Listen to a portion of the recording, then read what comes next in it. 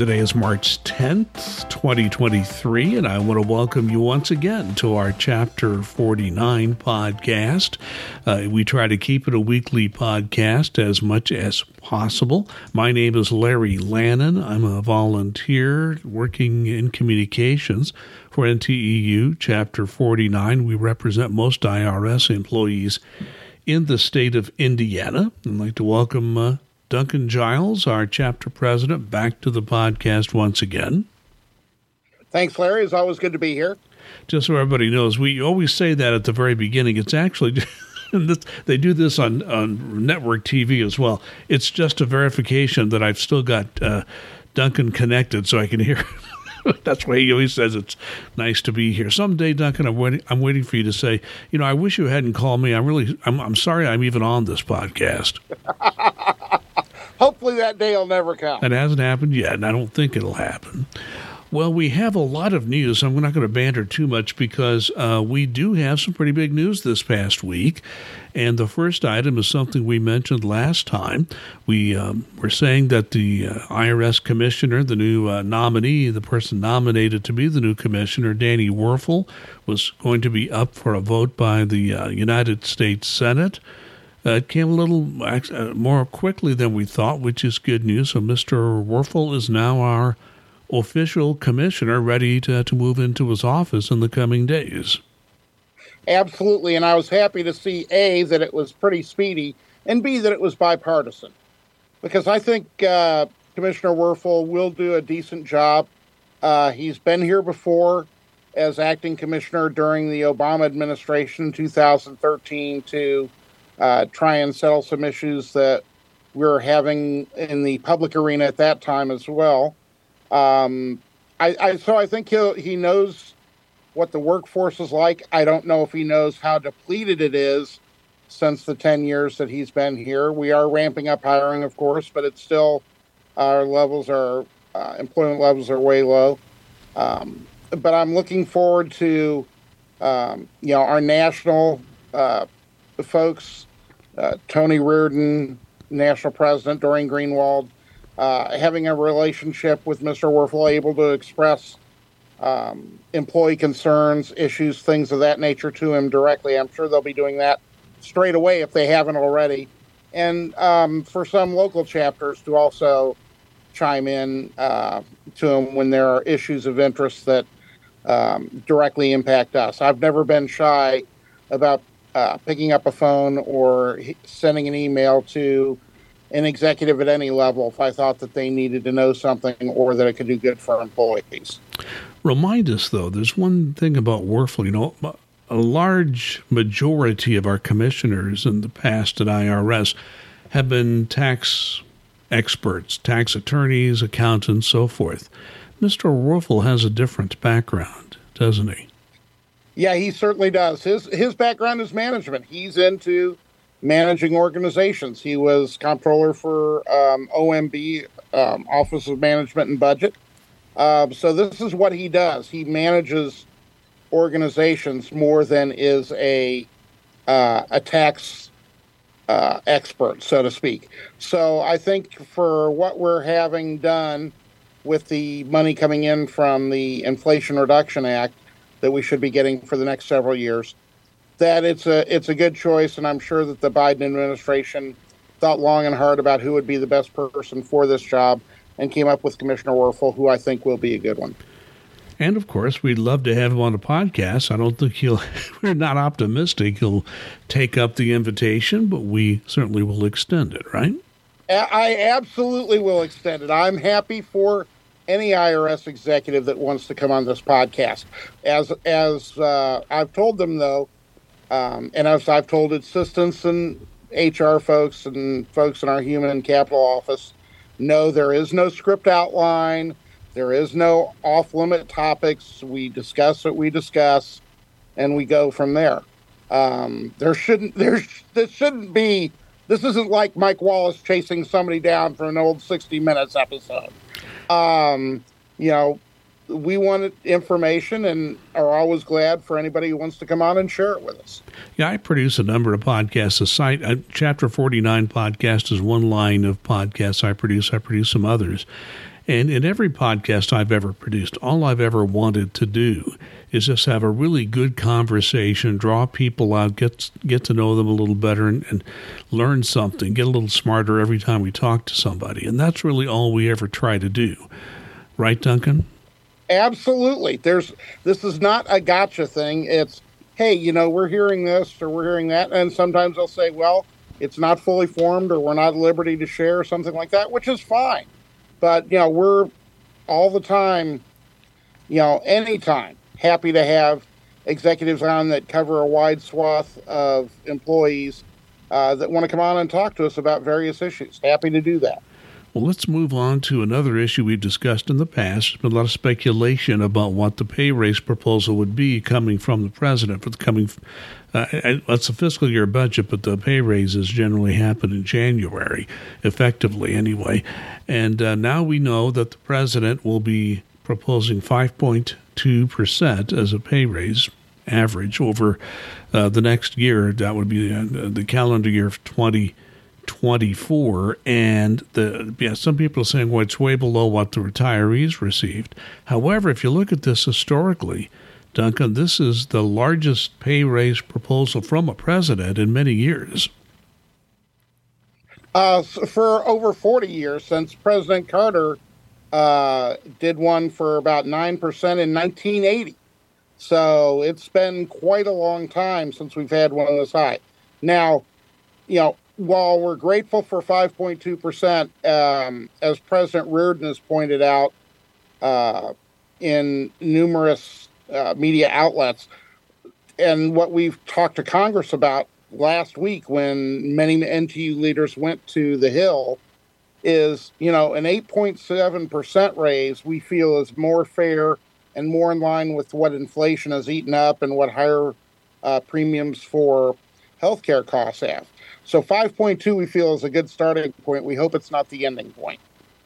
Yeah, I mean, it's what the president has proposed. Now, what is NTU come out with what NTU wants as a pay raise? Are they saying 8? Is our leadership in Washington saying 8.7% is what we would propose? Yeah, it's below what's called the FAIR Act, which is what was set up a couple of decades ago to try and get pay comparability between the private sector and public sector, which was something like 24%, which is never going to happen. But we feel 8.7%, which is what NTU leadership has come up with and pressed for, and we do have some congressional support for. How much congressional support? We're not sure yet. How much weight the president's 5.2% will carry, we don't know. It's got to go into the meat grinder of Congress, and once it comes out, who knows what it'll end up being at. So this is the opening salvo, really, as far as pay raise is concerned. Speaking of opening salvos, this was part of the president's overall budget proposal for the next fiscal year.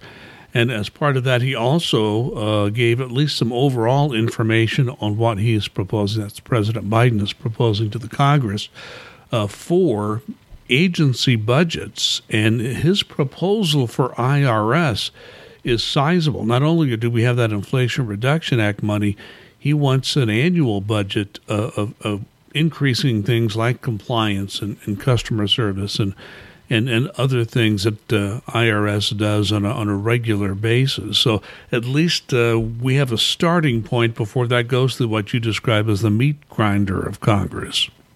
Yeah, it's one of those things where we're happy to see a sizable increase proposed, because even with the money from the Inflation Reduction Act, there's going to be a need for a big budget and an increase just to get more people on board so we can have a higher level of access on the phones.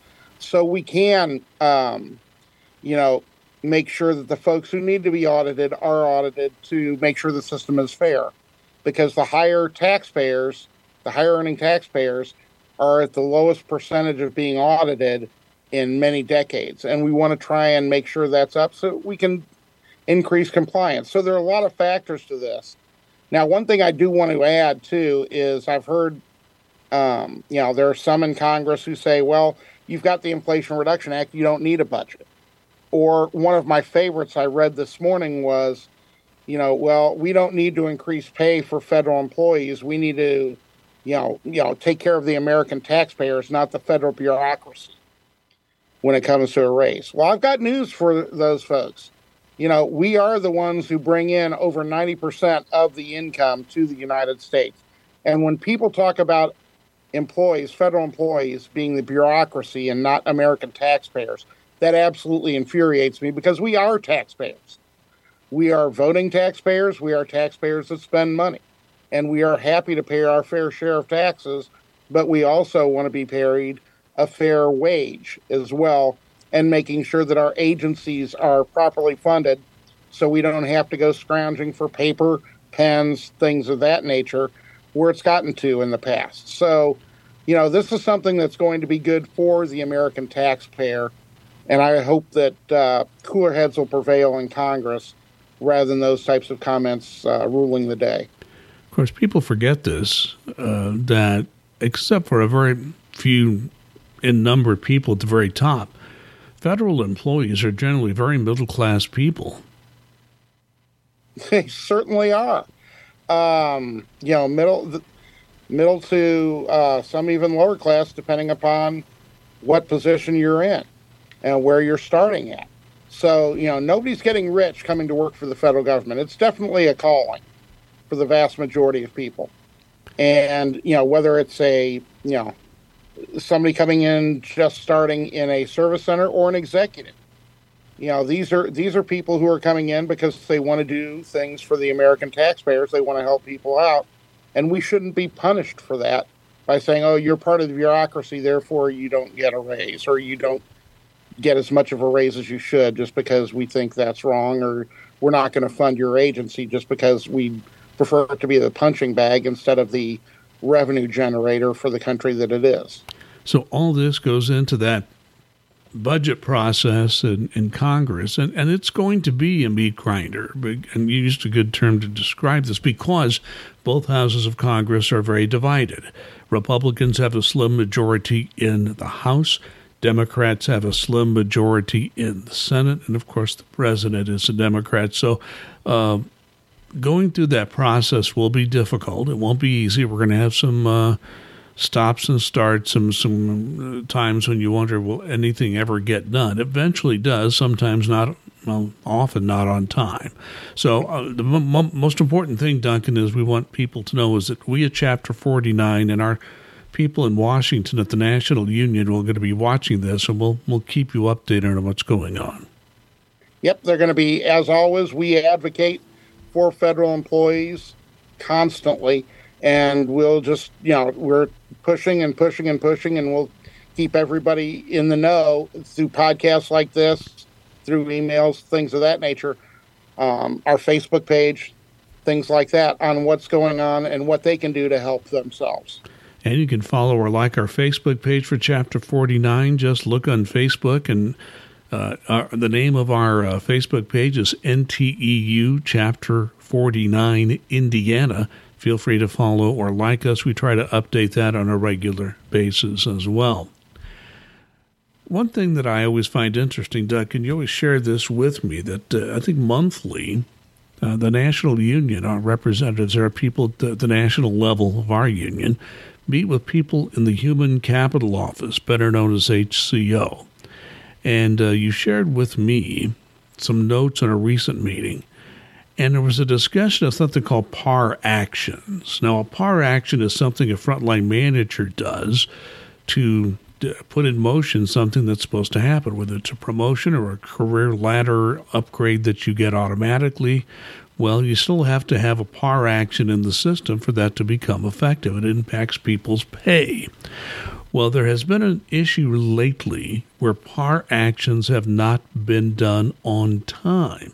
So tell us about that conversation between NTEU and the Human Capital Office that happened just recently.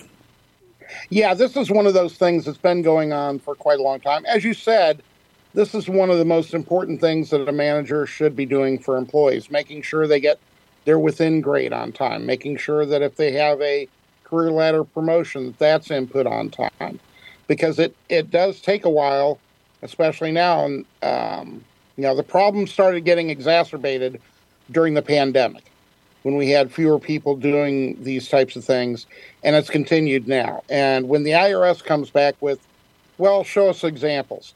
Well, there are a lot of examples out there.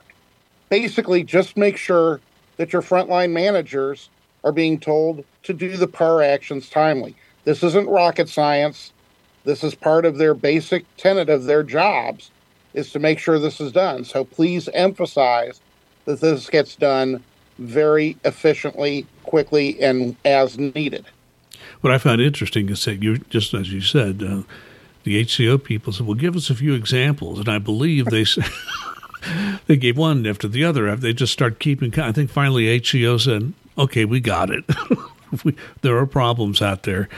And having been a manager the last 6 years of my IRS career, I mean, this is a matter where, number one, the managers needs to be reminded of this. Whatever system they use, put it right in front of the manager's face, that a PAR action's coming up. I know that generally happens anyway, but make sure that's happening.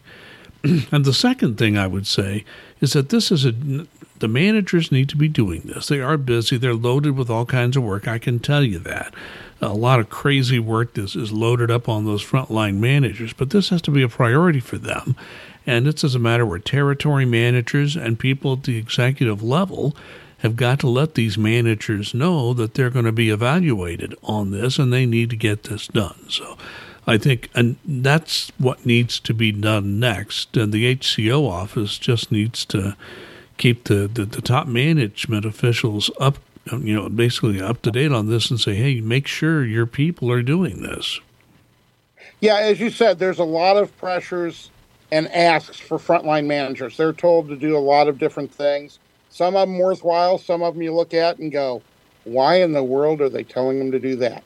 But this is one of the most important. You don't mess with people's money. That's a basic tenet in any business, and especially here in the federal government where it's very regulated. You know when it's supposed to come. It's set up in statute how often you get these things that need a PAR action done. So they absolutely need to bear down and make sure that they're taking care of this.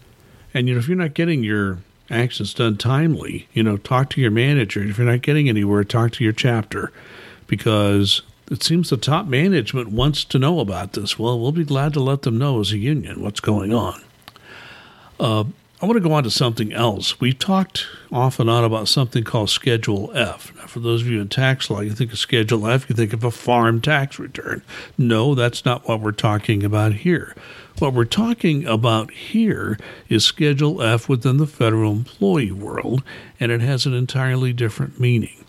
The President Biden's budget proposal has some language in there was not directly related to budgets, but it is directly related to the civil service and keeping the civil service what it is meant to be for over a century. So explain what Schedule F is and why the president felt it was important enough to put this into writing and put a proposal to Congress on this. Yeah, Schedule F is basically taking thousands of jobs that have been career jobs in the civil service and basically making them political. And that's something that none of us want to see happen. You want to make sure that, the work that's being done is non-political. There's, in the vast, vast, vast majority of jobs in the federal sector, they should be nonpartisan. They should be done according to the rules, according to statute, according to code, not according to a personal preference of someone who is a member of one political party or another. And that's what Schedule F does. It's almost like a reward system, a spoils system that the civil service was created to eliminate. And so, even if they're talking about a certain percentage, and it may only be thousands, which is, a small percentage in the overall scheme of things, you don't even want to let it have that foothold because that could influence a great many other things. So it's just a really bad idea to politicize federal employee work. Yeah, and it should be noted that there have always been a certain number of federal jobs that are presidential appointees, but they're at the very top. I think at IRS there are only 2 jobs that are political appointees. One, of course, is the IRS commissioner. The second is the person who runs the office of chief counsel, basically the top attorney for the chief counsel's office. Those are the only 2 political appointees now. And there have been proposals to expand that. And what would happen is every time there's a new administration, or certainly when there's a change of party, one party to another at the presidential level, all those people would be gone and we need new people. So that's, as you said, that's why the civil service system was put together, to stop that. So we would have professional people running the government, and you wouldn't have this constant changeover within the service. So President Biden is proposing that Schedule F be limited, that it's only going to be a small number of people who would be presidential appointees. There have been proposals to greatly expand that to a handful, to several thousand or even tens of thousands. So we'll keep an eye on that, and the president has got his attention on that issue. I want to talk about another issue that is of great importance to people working at IRS, and I know that you have had discussions with management about this when you are negotiating our national contract between NTEU and the national management at IRS. That has to do with how jobs are posted. Some jobs posted internally, some externally, some both. There's been some talk about that. Tell us where we're at on this whole job posting issue. Yeah, it's come up a lot, that it seems that there are more external jobs going out there, especially for promotions, when they should be offered to internal candidates first. When National NTU brought this up to IRS, IRS has said that they are following Article 13, and they do realize that a lot of their best candidates are internal, but because of the sheer numbers they need to hire, they are going to be hiring external candidates as well. We just want to make sure that when you're, applying for a job as an internal employee, you've got the knowledge. You've already got the knowledge. You've been here. If you're applying for promotion, things of that nature, you should have a leg up from somebody off the street just because of your general knowledge, not only of your particular job, but of the service and things of that nature. So we wanted to bring that to IRS's attention. IRS has said that they are aware of the noise about this, that they have been looking very carefully at and following Article 13, which deals with promotions, and that those folks who should be getting the first crack internally are, in fact, getting that. So both NTU and IRS nationally are going to be watching this carefully to make sure that that is correct and followed.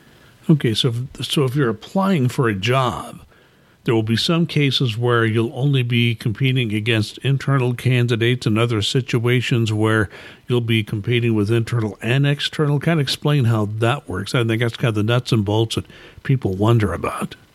Yeah, it depends on what type of position. Is this an entry-level position or is this a promotion type position? If it's an entry-level position, and those are spelled out in the contract, then you are going to the 2022 National Agreement. You're going to, see a lot of those open to the public. And that's what it'll say on USA Jobs. It's open to the public. And then there'll be others that'll be strictly internal to the agency. So I would advise anybody to, if they're interested in changing jobs or looking for promotions, things of that nature, keep your eye on USA Jobs.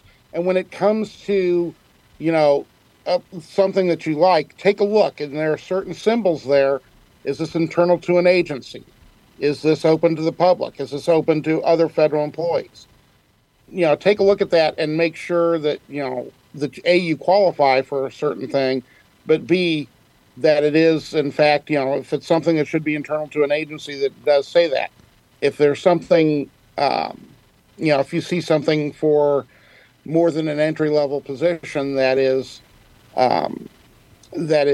not just internal to the agency, and it hasn't been posted before as internal to the agency, you need to let your chapter know so we can bring these types of examples to national office and they can talk to the folks at the Human Capital Office about this. Yeah, that's why I asked the question, because it's been a while. Because obviously, since I've been retired for 11 years, and even as a manager, I wasn't really competing for other jobs at that time. But I have been told by people such as union officials and even some management officials that if you're interested in a promotion, certainly apply internally, but applying externally might be a good idea as well. Yeah, it's fascinating sometimes that people who've been doing a particular job don't qualify as best qualified internally, but they also apply externally, and then they get their best qualified for that. So it can be very interesting, and I wholeheartedly agree with applying both internally and externally if they're two different job postings interested in. Oh, we had a little freeze up there. So what was that last thing you just said, the last few words? Basically, if it's internal or external, if it's a position you're interested in, go ahead and apply for it. Okay, very good. Well, hopefully we'll keep our connection going long enough for you to give us your final comment. Yeah, this is, we just had the International Women's Day, and it's National Women's Month. And you think about this, and it sort of blows your mind that, it's only been a little over 100 years that women have had the right to vote. And I think of all the women that I've worked with, women I've worked for, who've been absolutely outstanding. Women are every bit deserving of everything as men are. Period. End of story. And they should be honored for that. And there should always be equality in that type of situation. I've got a wonderful daughter. You have a couple of wonderful daughters who's made a great career as a counselor. My partner, Kim, has been, absolutely awesome in the job that she does. And she's much smarter than me. And, 120 years ago or so, she wouldn't have been able to do that kind of job because it was man's work. So I'm really glad to see how far we've come, and we need to just continue to grow that, because it shouldn't matter race, creed, sex, orientations, any of that should not matter. It should be, are these the best people for the job? Well, people ask me, who's smarter, you or your wife? I'm not even going to go there, because I know what the answer is. It's not me. Just a real quick thing, and it's not going to be nearly as profound as yours. This is the time of year, because we're recording this on March the 10th. March Madness is coming. And college basketball, the NCAA tournament. I don't know about you, both the women's and the men's tournaments are great. I just love this time of year. And being retired, I have even more time to watch the games when I can reserve time to do that. So what I would suggest, all you basketball fans, sit back, enjoy, prepare yourself for a great season of I think the NCAA tournament this year is probably more wide open than it's been in a long time. So it should be entertaining. You have no idea who's going to win the national championship this year. Duncan Giles, thank you very much for joining us again. Always great to talk to you. And we also are very happy that you have chosen to join us on this podcast. We know your time is valuable, and we appreciate the fact that so many of you, and I've looked at the numbers, there are a number of you all around the country, and Duncan has mentioned we have a few people around the world who listen. I don't know why, but they do, and we welcome them as well. But it's great to have you here. If you have comments or issues you'd like to see discussed on this podcast, please send an email to Duncan Giles. His email address is nteu49@aol.com. And also you can be put on a list to get both the audio and video versions of this podcast. We'll give you an update with links every time we post a new one. So again, we appreciate the fact that you're with us, and we certainly hope that you continue to be well and be kind.